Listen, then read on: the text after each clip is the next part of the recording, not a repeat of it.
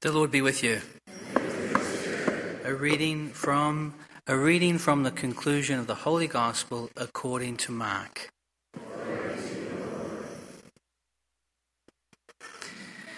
Jesus said to his disciples, "Go into the whole world and proclaim the gospel to every creature. Whoever believes and is baptized will be saved. Whoever does not believe will be condemned. These signs will accompany those who believe. In my name they will drive out demons. They will speak new languages. They will pick up serpents in their hands. And if they drink any deadly thing, it will not harm them. They will lay hands on the sick, and they will recover." So then, the Lord Jesus, after he spoke to them, was taken up into heaven and took his seat at the right hand of God.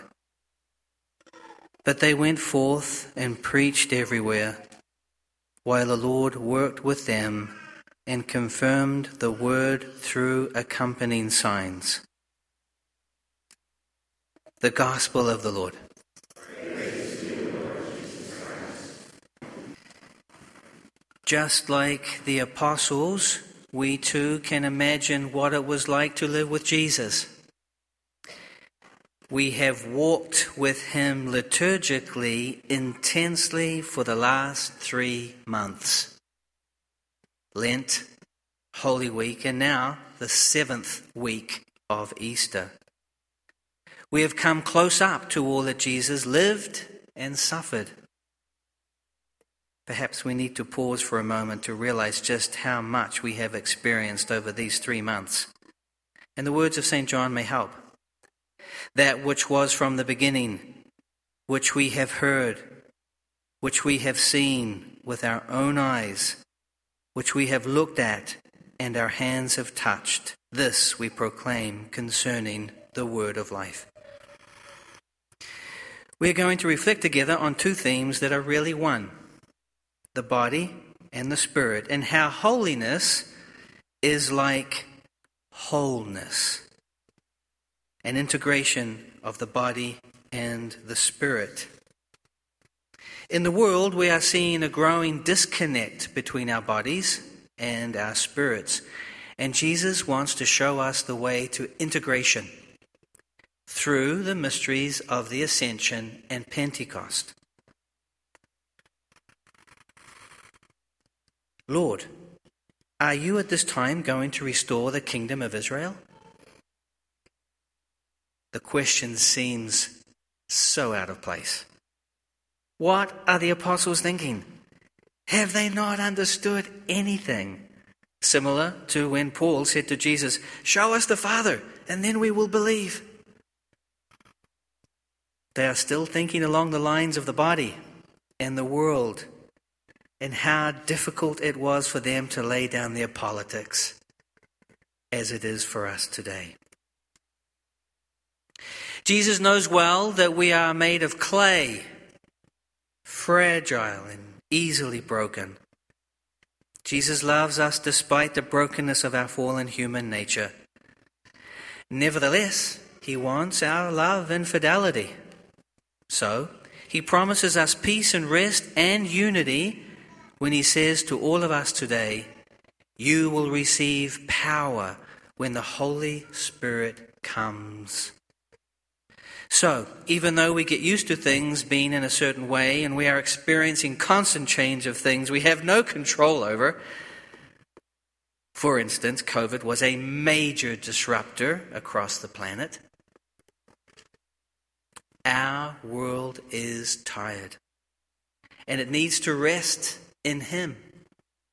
The power of the Holy Spirit is coming and will help us rest. Our bodies are tired and Jesus is waiting for us to rest in him. St. Augustine says famously, "We are restless until we rest in thee." And he put all things beneath his feet and gave him as head over all the things to the church, which is his body, the fullness of one who fills all things in every way. Christ and the church are one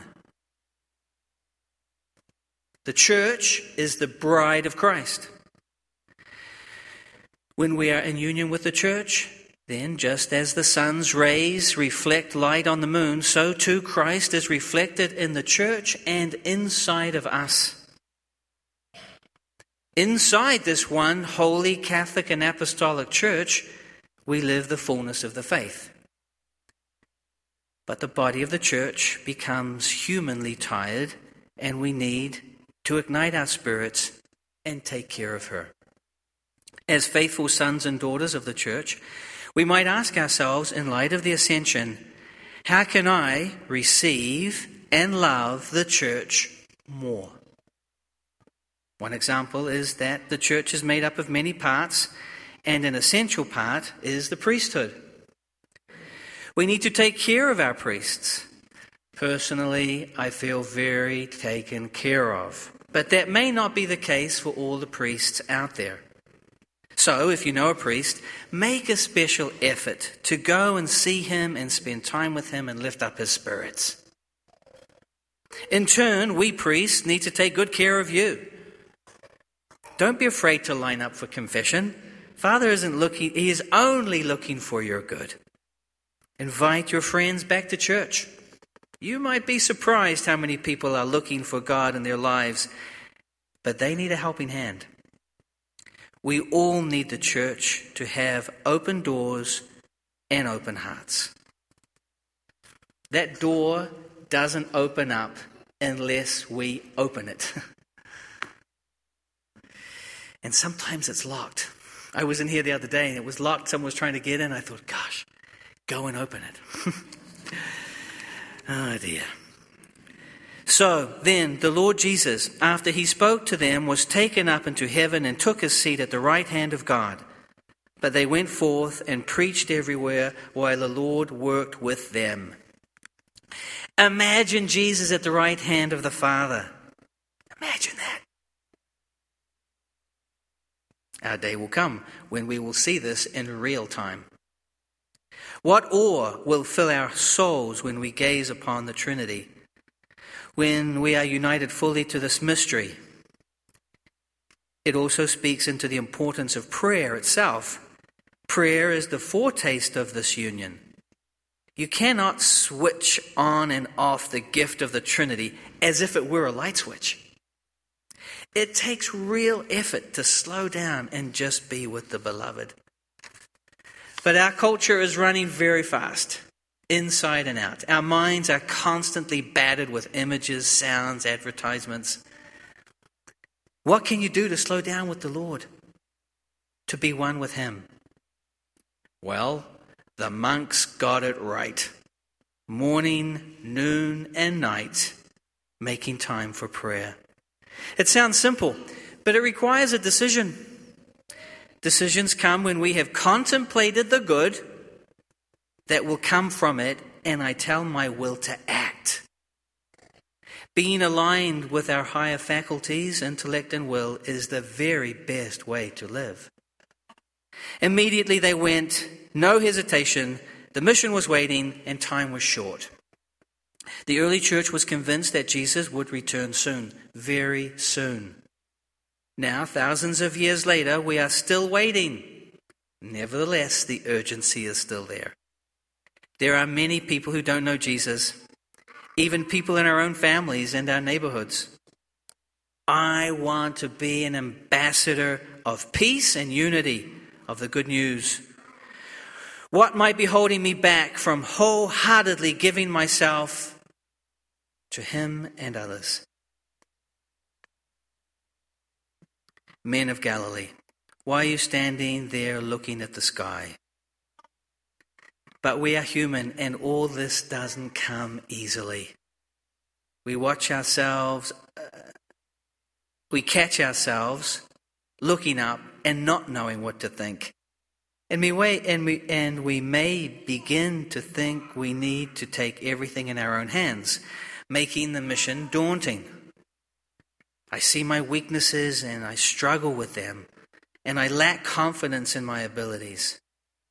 Well, the Ascension and Pentecost lead us to trust that they may be childlike A child in the hands of his father and mother is one who is completely sure of himself.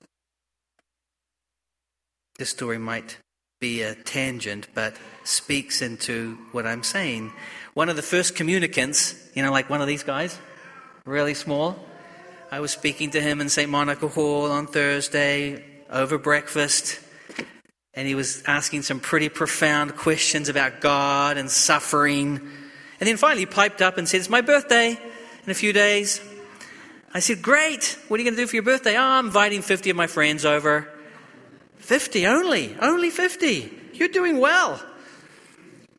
But he said it with such confidence. I don't imagine he was actually having 50 of his friends over, but he said it with such confidence. And sometimes we need that. So, his ascension reminds us that our bodies are meant to be prepared for heaven. Jesus walked into heaven. That his ways are not our ways, but he understands our ways entirely and elevates them. Restoration of the kingdom means, in Christ-like terms, restoration of our bodies, therefore our church, then so the world. So let's rest in him, talk with one another about spreading the good news and becoming an agent of healing inside our beloved church. Rejoicing in the unity for which our Saviour prayed before his death, we offer our prayers to God the Father.